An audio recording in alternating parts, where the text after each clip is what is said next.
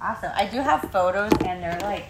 Oh, yeah. Do you want to do so? This is the current slide. Great. Right? This is the next slide. And Yeah. if you do, I'm gonna just give you guys a little teaser of look at this beautiful. Oh gosh. This beautiful truck here. Is this working here? Yeah. Only my Now we're husband talking. Describes the Look at desert that as thing. beautiful, but that's great. Can you just tell us about this right off the top? Because this has really got my attention. Okay, so we're a little confusing. And Okay, sorry. I'll be my dad. Okay, You do your thing. Okay. I'm glad you're so excited about this, Eric, though. I love No, that. you can't tell. And there's one picture I will stop you, and we will probably have a conversation for about 7 to 10 minutes Okay. just on this one picture. Now I'm like, which could it be? Yeah. All right. Well, okay. So my name is Dana. For some security reasons and stuff, which you will soon understand, I'm not going to say the exact country that we now serve in, but you're welcome to ask me afterwards when there's no Facebook Live going on. And I am married, and I do have a husband and a family. My husband, Andres, who we just hit on, he is Ecuadorian, and he was here with us in the States. We call this like a furlough or home ministry assignment for about a month, but he had to go back because somebody's got to work, while me and the girls, I have 3 girls. We have 3 girls. So we get to finish out the summertime here and have less work commitments and, things like that. So you will see him at some point. But like Eric said, the Lord really did put on my heart at a young age to serve cross-culturally. And so most of my post-college years, I was serving in Ecuador with an organization there, working a lot with street kids and doing a lot of discipleship and leadership development, which was cool because it was something that I felt like I picked up a lot of that from Seaside when I was in junior high and high school. So it was neat to be able to do that cross-culturally. And then I also was really fortunate to be able to do some ministry in Ecuador in the jungle region, which doesn't, it was just pretty rad, looking back, that God allowed just all these experiences. But if you are familiar with the End of the Spear or Through Gates of Splendor, there's a story of 5 missionaries in the 50s who were speared to death by a tribe. At the time they were called the Aucas, and then they were referred to as the Guaranis. Anyway, we got to be in ministry with the next generation of this tribe that is now, many of them are Christ followers. And so it was, if I won't talk about that much today, but some of these things, the longer, I don't know, I'm walking with the Lord or come back and forth, I'm just wow, Lord, this is incredible to see how he's at work in so many different places. So that's a little bit of my history. I met Andres, my husband, who we'll see eventually in here. I'll get some photos. Do you want that family picture? I mean, sure. I feel bad not representing him. This is definitely the first time I've ever shared something without my husband, and I just, do want to know that because he definitely leads this ship. So that's Andres, and Naomi in the middle is 9. She was born in Ecuador. We got married in Ecuador, and she was born in Ecuador. And that's Elizabeth. She's 5.5, and Esther up there is 2. Elizabeth and Esther were both born in the Middle East, where we live. So Andres, my husband, grew up in Ecuador his whole life, only spoke Spanish, grew up in a Christian evangelical family, I would say. And when he was in junior high school, some missionaries came to his church and shared about how in the Middle East, they communicated like this. In the Middle East and in countries that are Islamic, that people don't know who Christ is. And for him, that was really mind-blowing because he was growing up in a Catholic country where it was impossible to have not heard about Jesus, right? There's crucifixes everywhere in Ecuador and other Catholic countries, right? So he really felt in junior high or high school, I would say early high school, that the Lord put on his heart and said, you need to go serve in an Arab country at some point. Which he thought might have been, go for 2 weeks, do a short-term mission. He didn't really know exactly what that looked like, but he knew that the Lord had spoken very clearly to him about that. So fast forward, we met And I was already serving as we're going to call it a cross-cultural worker down there in Ecuador. And we met, and Andres is a dentist. He does root canals. He's an endodontist. And when we were engaged, or actually before we got engaged, he did kindly inform me of the fact that the Lord had put it on his heart that at some point he needed to go to the Middle East. And I was like, okay, great. I have a heart to serve wherever the Lord leads and opens up doors. But little did I know that it would turn into all of this. And so, so God used specifically a passage that I did want to open up. If you've got your Bibles, it's in Romans chapter 10.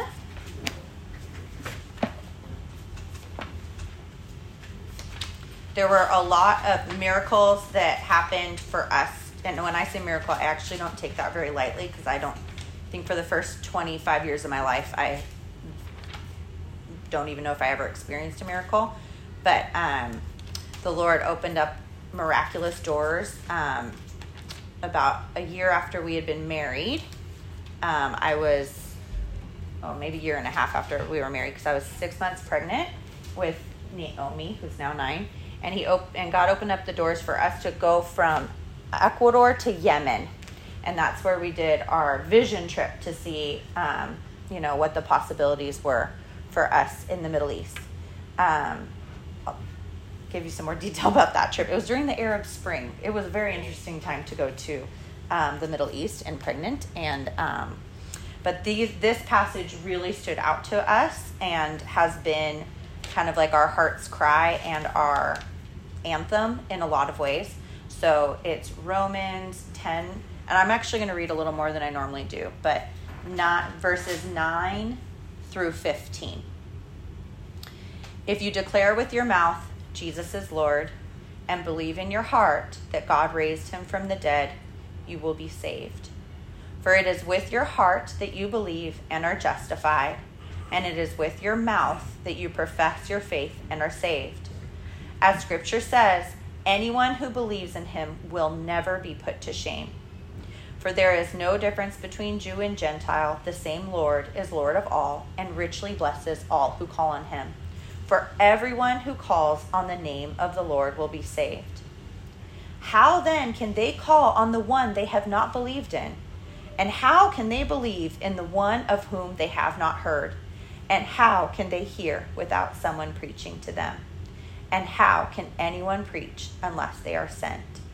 As it is written, how beautiful are the feet of those who bring good news.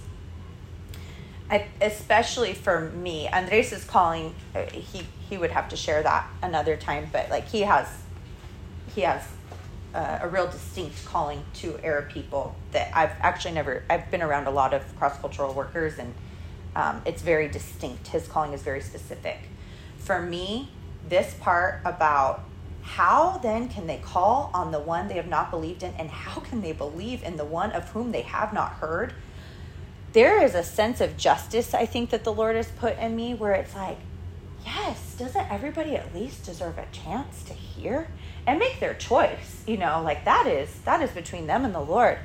But oh my goodness, how is that even fair that there are going to be people in the world that have not heard the gospel, that do not know who Christ is? And what, Lord, are you calling me to in that sense? And we also just love this passage because it shows there are multiple roles in sharing the gospel, right? It says, well, how can they go if they're not sent? So there's senders, there's all aspects. So, so that's just been something that really has driven us. So we went on our vision trip to Yemen, and it was a total war zone. There were 3 kidnappings of foreigners in the 5 days that we were there, in the capital city. It was very intense, very intense. There were just blown out walls around us. And there were just local people hanging out with nothing to do but chat. And they loved to chat about spiritual things. And they would welcome you into their homes. They didn't have jobs or anything. So we were having this really hard time in terms of relational ministry, there was a huge open door. Such need, such interest in Christ, such interest in just talking about spiritual things, which here in America, I don't see that as much, so it was really encouraging. And at the same time, we were like, I was pregnant and I just could not imagine doing bomb checks every time I walked out of the door, or not having electricity and things like that. And I was like, Lord, I want to be able to serve you, and I want to go where people want to hear about you, but this doesn't seem like the right fit for me. Gratefully, my husband and I, we were on the same page with that. Andres as well was like, but why, God? Why would you do all these miracles to get us here for us to be like, it's too hard? That was my flesh feeling like that.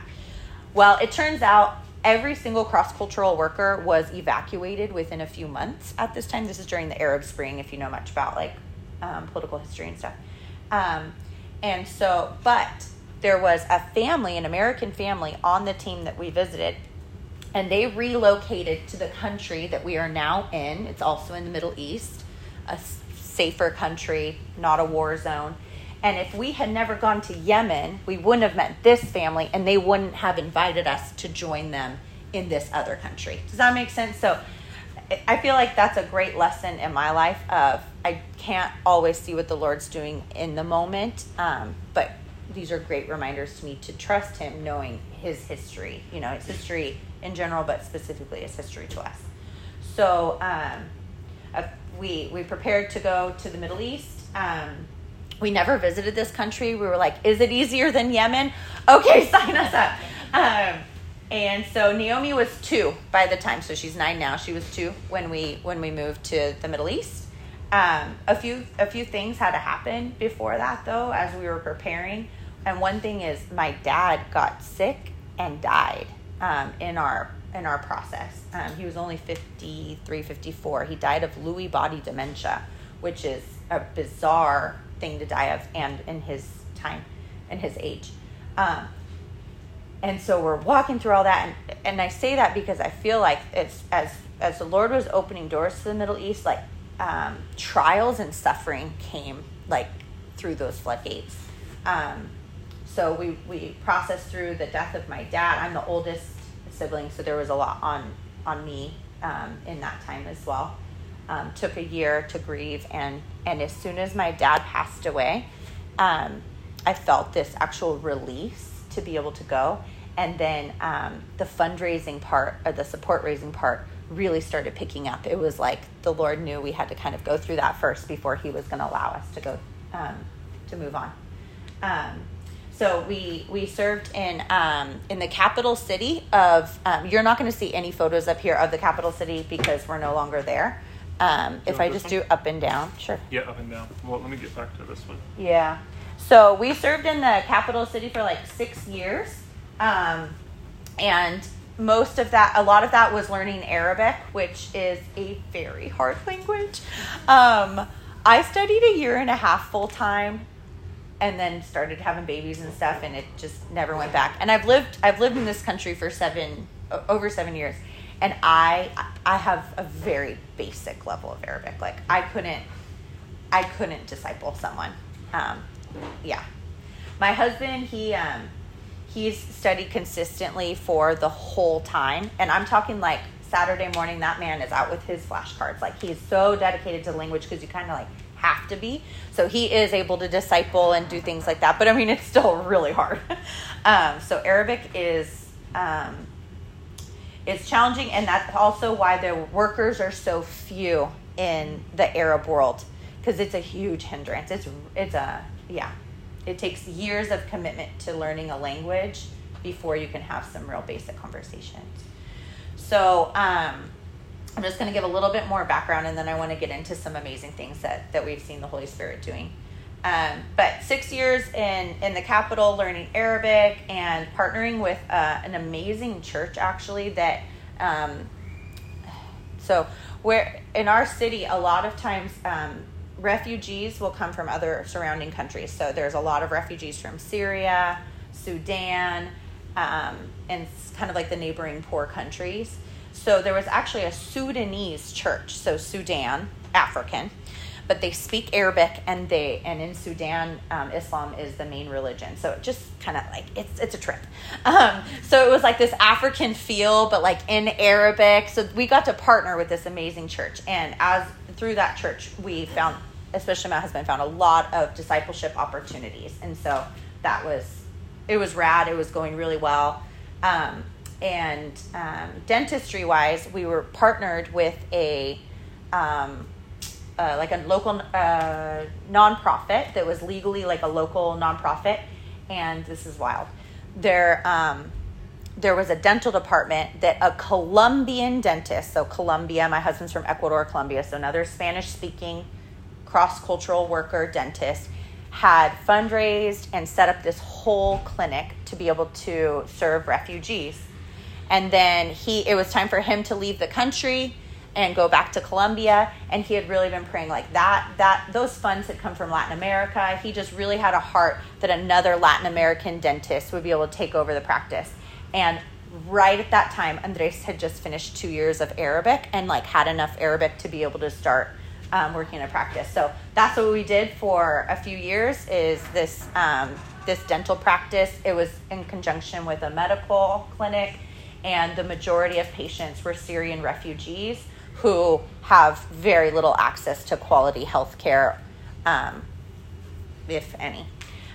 So we saw the Lord doing amazing things. We were like in a pretty good place, had enough Arabic to be able to do things. Kids were doing well. Our team was growing. But then in September, about 2 years ago, Andres started praying and saying, all right, Lord, like, we want to see different results. Like, there's a lot of cross-cultural workers in the capital. Like, Lord, do you have more for us? And I don't think that's a prayer like that I would have made. I was like really happy to have some stability. And at that time, we had just survived COVID, which COVID in the Middle East was nuts. We had just had another surprise baby, and all these things. I was like, okay, honey, like, you pray.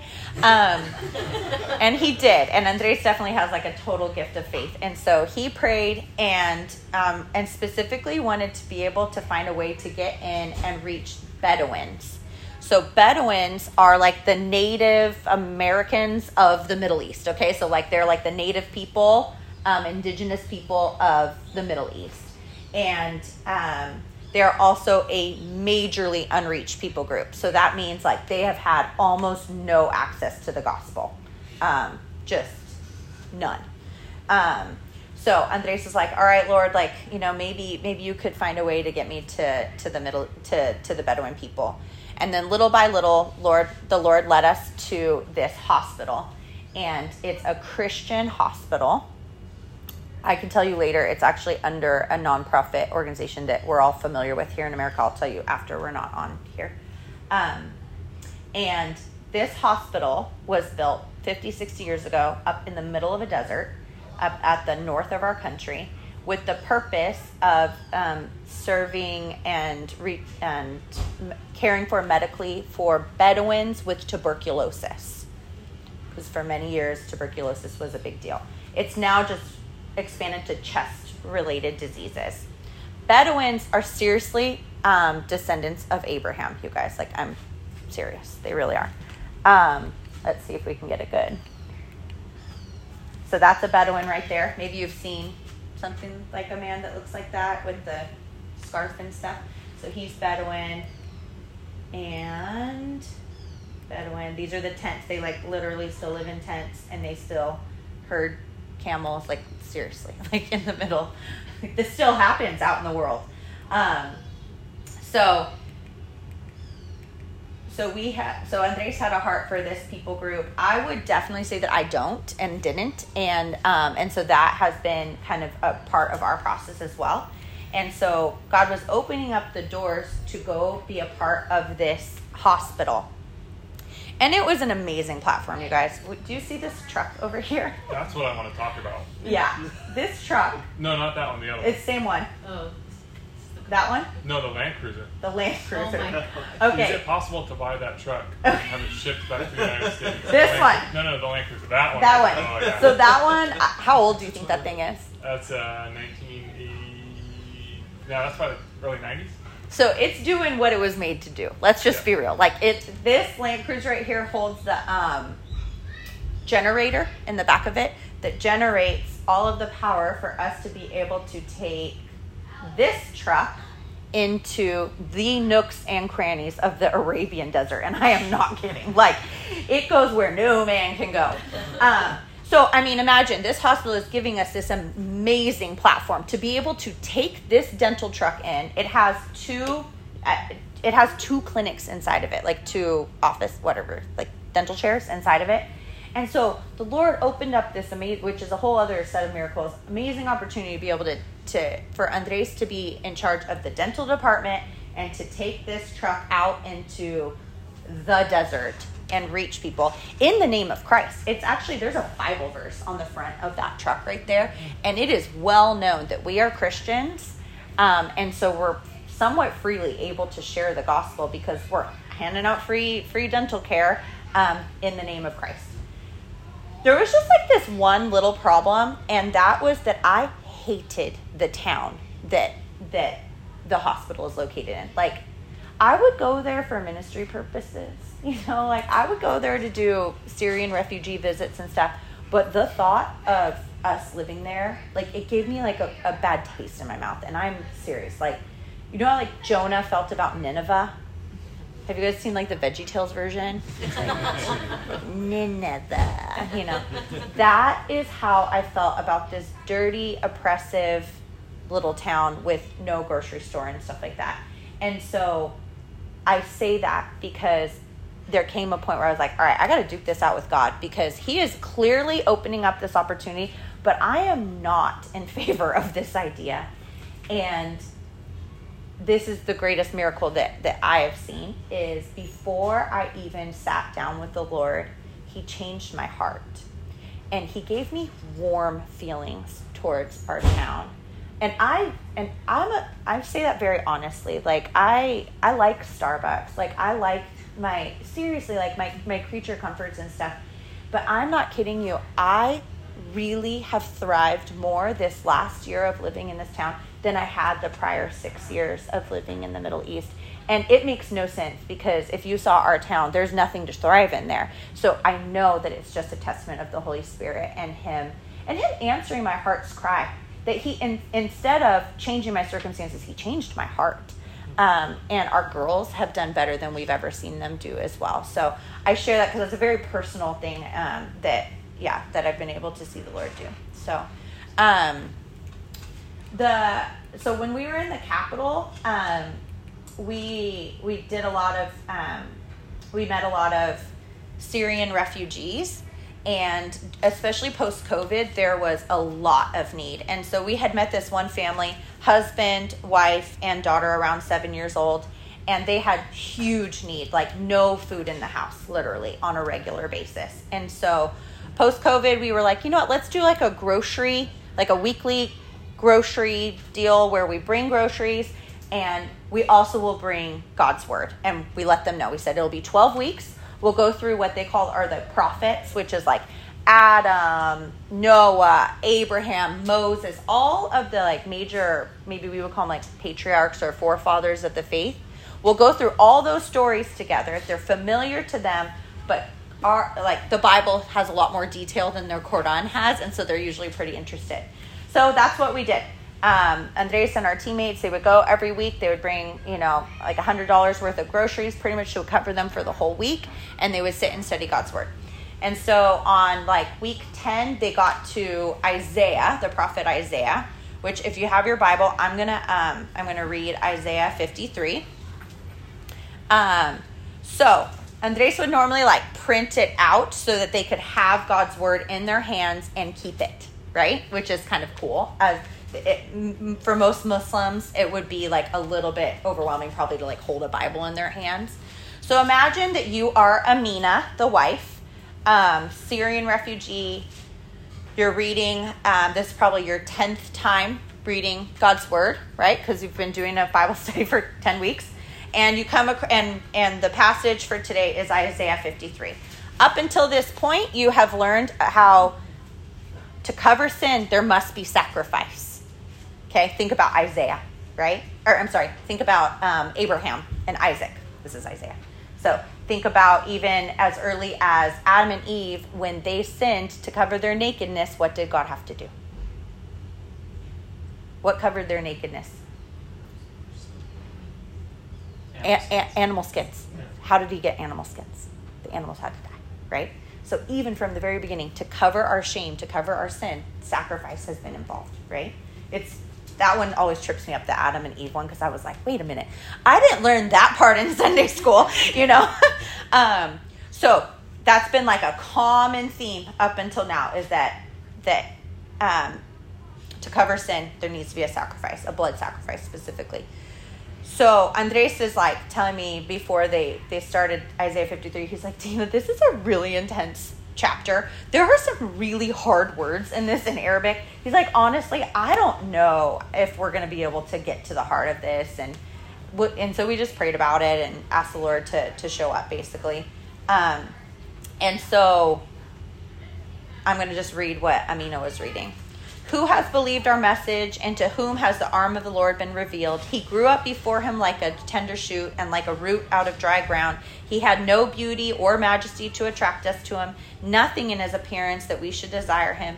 He was despised and rejected by mankind, a man of suffering and familiar with pain. Like one from whom people hide their faces, he was despised and held him in low esteem. Surely he took up our pain and bore our suffering. Yet we considered him punished by God, stricken by him and afflicted. But he was pierced for our transgressions. He was crushed for our iniquities. The punishment that brought us peace was on him, and by his wounds we are healed. We all, like sheep, have gone astray. Each of us has turned our own way, and the Lord has laid on him the iniquity of us all. He was oppressed and afflicted, yet he did not open his mouth. He was led like a lamb to the slaughter, and as sheep before its shearers is silent, so he did not open his mouth. By oppression and judgment he was taken away. Yet who of his generation protested? For he was cut off from the land of the living. For the transgression of my people he was punished. He was assigned a grave with the wicked and with the rich in his death, though he had done no violence, nor was any deceit in his mouth. Yet it was the Lord's will to crush him and cause him to suffer. And though the Lord makes his life an offering for sin, he will see his offspring and prolong his days, and the will of the Lord will prosper in his hand. After he has suffered, he will see the light of life and be satisfied.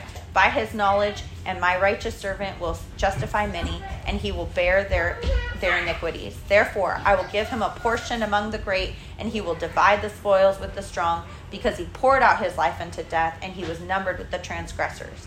For he bore the sin of many, and made intercession for the transgressors. And Amina puts down the paper and says, I see blood dripping down the page right now. I'm having a vision of blood dripping down the page. And Andres and our teammates were like, whoa. Which immediately opened up the conversation that they were hoping to have, right? That whose blood covers our transgressions, right? Now, for those of us that maybe have had more time studying God's word, we might know that this chapter is a prophecy talking about who? Christ, right? And that might be kind of obvious to some of us, right? Like when you look through it. But imagine this is only your 10th time reading God's word. So we're like, this is amazing. Like we've been, this is what we've always been praying for and all this. But to be honest, we didn't really see anything else come of it. So 2 more weeks, they studied the Bible together, groceries. We gave them a Bible at the end of it, Old and New Testament in Arabic. Awesome. But didn't really see a lot of spiritual hunger. And so, we kept up the relationship, but kind of moved on. Andres was still great about checking in with them and stuff. And then not too long later, we moved. We moved to this small town that's an hour and a half away. And so we continued to, be praying for him and stuff. And then one day, Andres walks through the door at like 9 p.m. We're in our little desert town. And he's like, Dana, I need a dream interpreter. And I was like, honey, we don't do that. I was like, I'm not sure that's a thing. I don't really understand. And I don't know. Do people still do that? I'm not sure. And so he tells me that the husband, so remember Amina has a husband and a daughter, had left a message for Andres. And this is what the message said. It's like, Andres, last time my wife had a dream with you. And already from an Arab man, that's probably not a good way to start. We're like, ooh. So last night you were in my wife's dream, and you had done something very bad, Andres. You had done something very bad, and you were up in front of a church, and there was a pastor, and there was a tree, and there was a fruit on the tree, and you took the fruit, and you opened up, and there was a message, and immediately you felt peace, and you felt better. And my wife, she woke up from the dream, and she felt peace as well. So what did the message say? We're like, well, Andres wasn't actually in the dream, but we're like, wow, Lord, this is an amazing opportunity. Like, you're inviting us into this dream, like, okay. And we didn't want to screw it up. Like, we didn't want to play into it something that wasn't there in that dream, right? Like, we don't need to help the Holy Spirit. He's doing his work. And so we were really, like, this was new for us. And so we were just really prayerful about it. Like, all right, this is an awesome dream. So glad that, like, there was a church aspect to it, a message aspect. But the dream that we always hope for clearly has Christ in the dream, right? That seems to be the dream that really brings people to him. In fact, what we know to be true in the Middle East with Muslims, but honestly, I think it's for everybody, but that's okay. We'll start. The research says for Muslims that there are 3 things that a Muslim needs to come to Christ or to enter in a relationship with Christ. That's access to God's word, which now with the internet is amazing how somebody out in the middle of the desert has access to God's word all of a sudden, right? The next thing is they need to know a Christ follower. So generally speaking, no face-to-face. Sometimes it seems to work if it's like a messenger type relationship, but no a Christ follower, not a Christian, but a Christ follower. And I do make a distinction on that one. But the third thing that Muslims need in order to come to Christ as their Lord and Savior is an encounter with the Holy Spirit, which is often dreams and visions, right? Or healings would be another one. Which I do think all of us probably need that little combination as well, but I'll leave it at what I do know, and that's this. So here's Amina. She's clearly met Christ followers and knows them very well, has had major access to God's word, is having these like Holy Spirit encounters, and we're like, all right, what's it going to take? And so after praying about it, we decided that Andres, the next morning, he was going to go visit, but he was going to bring a Syrian friend of ours that is a Christ follower and very evangelistic. They were going to go together, just in case Andres was going to miss something in language, or I don't know, it just seemed like a good idea to not mess up this dream. So they asked Amina, they're like, okay, Amina, like, can you just tell us the whole story again? Like, we just want to hear more details. And so she says, to be honest, I was in such a low and dark place. I was already planning out how I was going to commit suicide. I already had the medications lined up. I was ready. I fell asleep and I had this dream. Andres was in the dream, and Andres had done something very, very bad. There was a pastor there was a big tree, and there was a fruit. He took the fruit, opened up the message, and immediately felt at peace. I woke up from that dream with a peace, no longer had the desire to take my own life. And not only that, but I had this joy. And it's this weird joy that you Christians, when you come over to my house, you always have this joy, and I could never figure out where it came from. We're like, wow, this is amazing. Like the Lord clearly healed her of this depression and darkness that she was feeling in her heart. That's incredible. And so then it kind of occurred to Andres, he's like, because obviously he's very prayerful at this time, you know what I mean? Like, Lord, please, anything, give it to me, you included me in the dream. What do you want me to do? Like, am I supposed to say what the message was? Like, is this like, give the God? It was a hard call. And then he realized, he's like, wait, have you ever seen a pastor or been in a church? Like, how do you know in the dream it was a pastor in a church? He's like, no. They're like, okay, well, will you just describe the setting to us, describe what the pastor looked like? And so she's like, yeah, so the pastor, he was like a tall man, shining and glowing in white robes with a crown of thorns around his head and blood dripping down and a shepherd's staff in his hand. And we're like, that was Christ. He came to you in a dream and he healed your desire to take your own life, and he gave you peace and he gave you joy. And not only that, but like Christ went above and beyond to make himself to make it very clear who he was, right? There's no doubt. We could go through the Bible and say, crown of thorns, glowing white, shepherd's staff, all these passages to show, no, this was really Christ, and he loves you so much that he came to you in a dream. All that to say that she is a Christ follower and eating up God's word. We got a Bible app on her phone. She obviously needs a female to be discipling her, and I live far away, and that's probably not, my Arabic isn't at that level, but we have a really great friend that is able to disciple her, and actually her husband is a seminary professor in Arabic, so they're like the dream team of disciplers.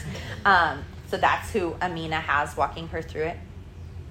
And this has like rocked our faith so much that the Lord would even be so generous to include us in on something like this.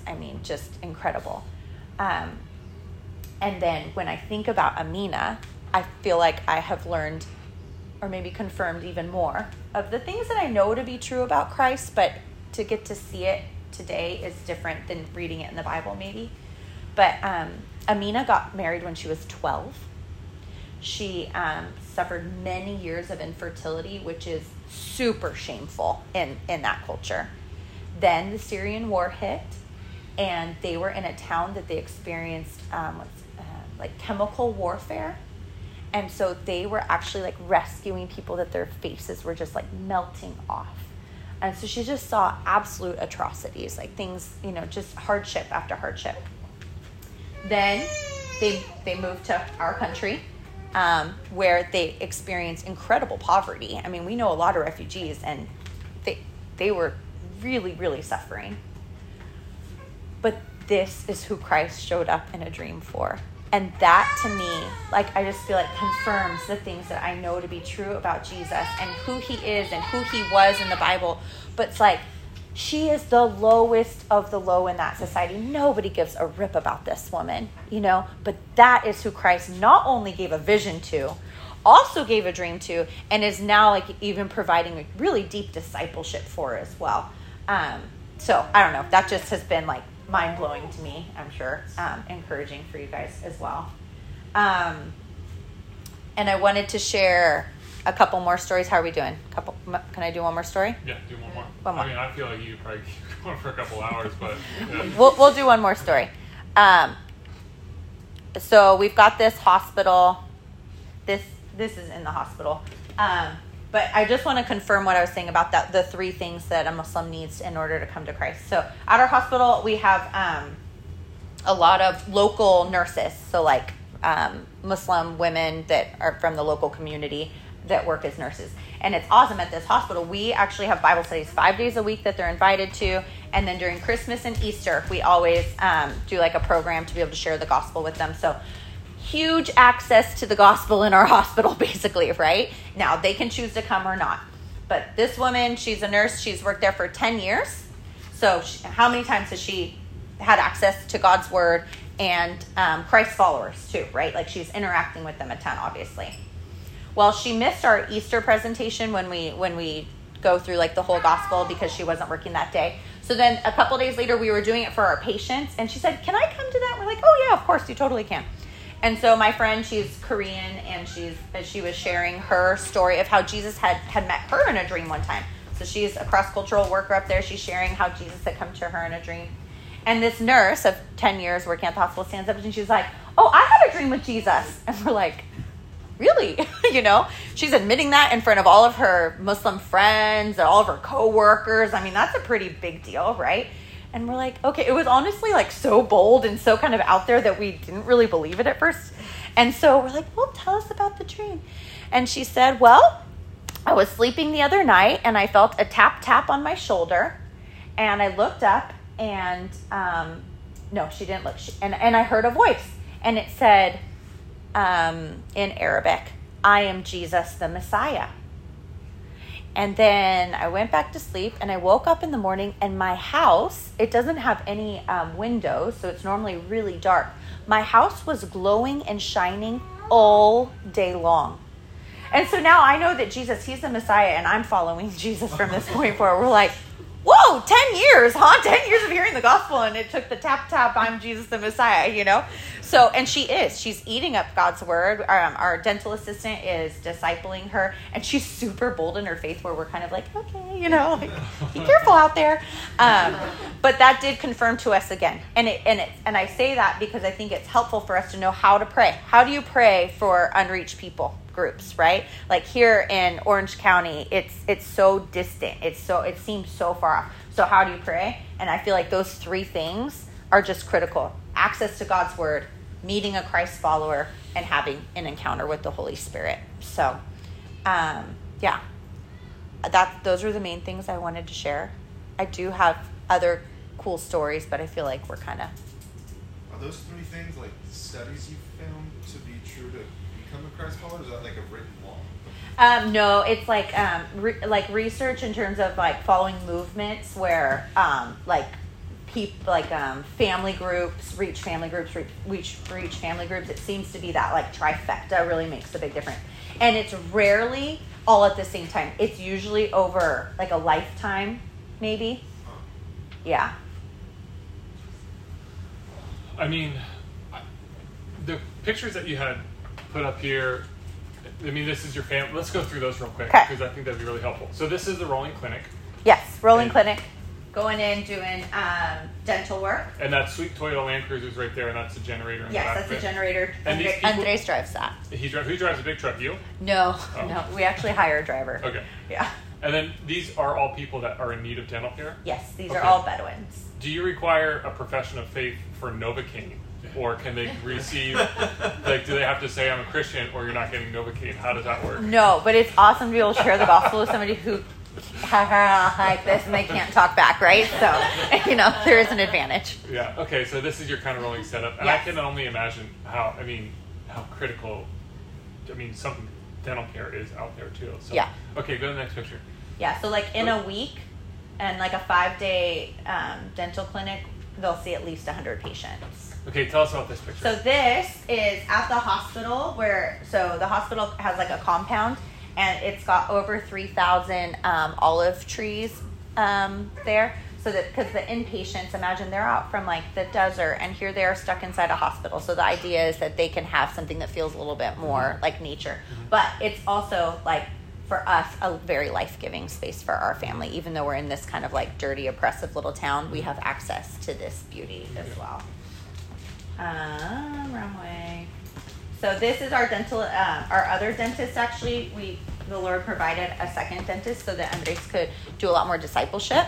And she's actually from Mexico, which we're like, what in the world? What are the chances of finding like other Latin dentists that speak Arabic that want to come serve with us?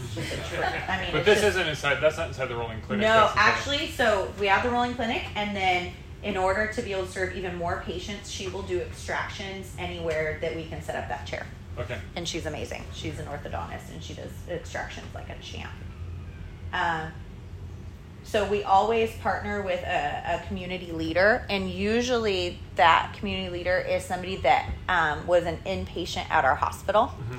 And so they had tuberculosis treatment or something like that. They were around us for a month, and then we offer, hey, would you like us to be able to take the dental truck to your community? And they already know what that includes. That includes free dentistry, yes, and that definitely includes the gospel. So they know what they're signing up for, basically. But we have to be invited in. We don't just show up somewhere. And that's a Bible verse off the top. And I don't know which one is with the Lord. It's probably Jesus wept. It's the shortest one, so it fit up there. It's just a part. It's a part of a verse. The first part is with the Lord Jesus, something like that. And then so in the afternoons after our dental clinic, we'll do like little workshops or something just to try to get more relationally with people. And so this is like a little circle, like a ESL, like English as a second language, just little workshop type thing. Okay, so you're teaching language. Okay, so this is a Bible study or something like that. It's just more like, yes, this is not a Bible study. We also use we try to use the Jesus film as well.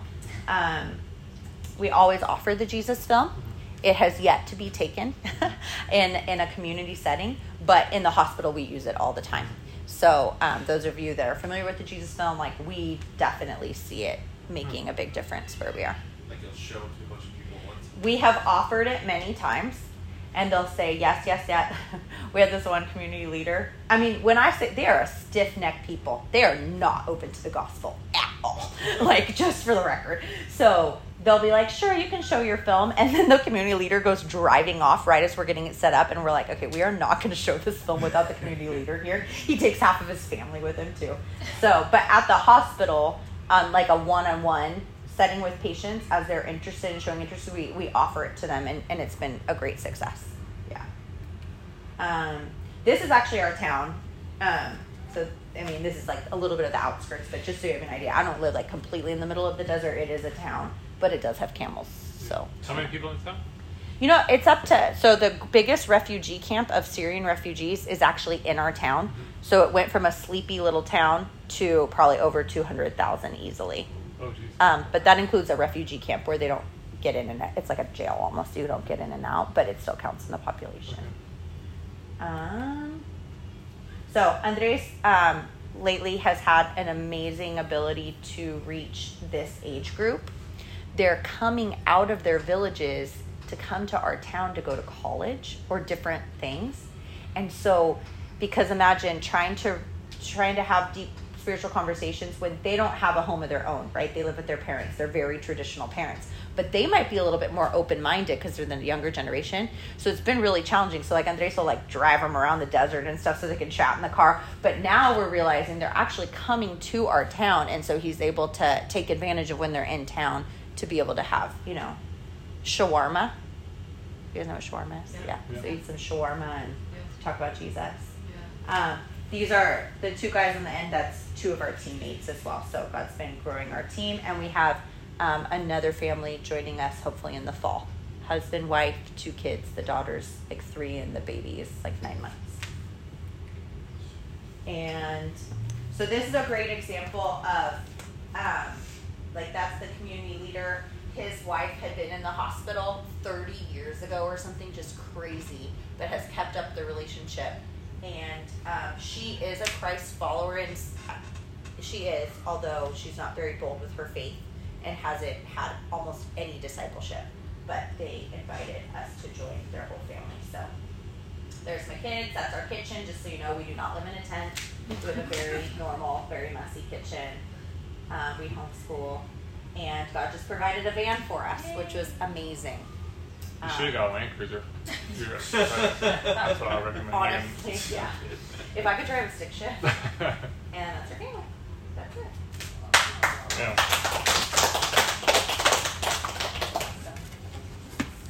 Thanks, you guys. I mean, can I ask you a couple more questions? Oh, yes, totally. So, you know, you shared, like, when you first did your Explore trip, is that what it was called? Vision trip, yeah. Vision trip. Why, like, Yemen is the worst of the gnarliest of the craziest countries, Muslim countries in the world. Yeah. Why that specific place? Like, that place, you said it, is like, you'll get kidnapped and killed like this. It's a hole. Yeah. Well, there was actually miracles that led to it that otherwise we wouldn't have done it. We were praying over 3 countries because our organization had teams in 3 countries. And I actually didn't know where Yemen was on the map when we were praying about it. And so I had to like Wikipedia, what is Yemen and where is it? And then a couple other things came up, like a movie came out at the time, salmon fishing in the Yemen. Like just like a few random things that I wouldn't say like, ooh, that was it. That was Holy Spirit. But it's like Yemen just kept coming up. So we kept praying about it. And then started communicating with the team leaders there. Mm-hmm. And they were like, you know what, it's actually impossible for you to come because all of the embassies are closed. But, you know, I guess you could mail in your passports and try it. Well, my passport was full of missionary visas, so I had to get a new passport. We had a mailer passport, and they're like, it's impossible, but I mean, I guess you should just, like, give it a try. So we did, and we did get visas, which to this day, no one knows how we got the visa. It's like this mystery. We had to send our passports to, some random country, not even Yemen. Mail them. And then the only thing that we and I had been on bed rest a ton because I had all sorts of hemorrhaging. And my OBGYN, he was like, not even letting me go up and down stairs. And so, but at the beginning of my pregnancy, before I had all those problems, we had told him like, hey, do you think we could go to the Middle East? What do you think about that? And he's like, well, let's just see how it goes. Then I was on bed rest, and I was not going to ask my doctor if he was going to let me go to the Middle East. That was a little bit much. And so he released me from bed rest. And as we're walking out the door, he's like, wait, don't you guys have a trip planned to the Middle East? You can totally go. We're like, what? And then, so the last thing that we needed to be able to go was money. And we were about to have a baby and living on a super low budget. And we kept praying. We're like, all right, Lord, like, what do you want us to do about this? And then one day we looked at our savings account and we had to the cent the amount of money that we needed for this trip.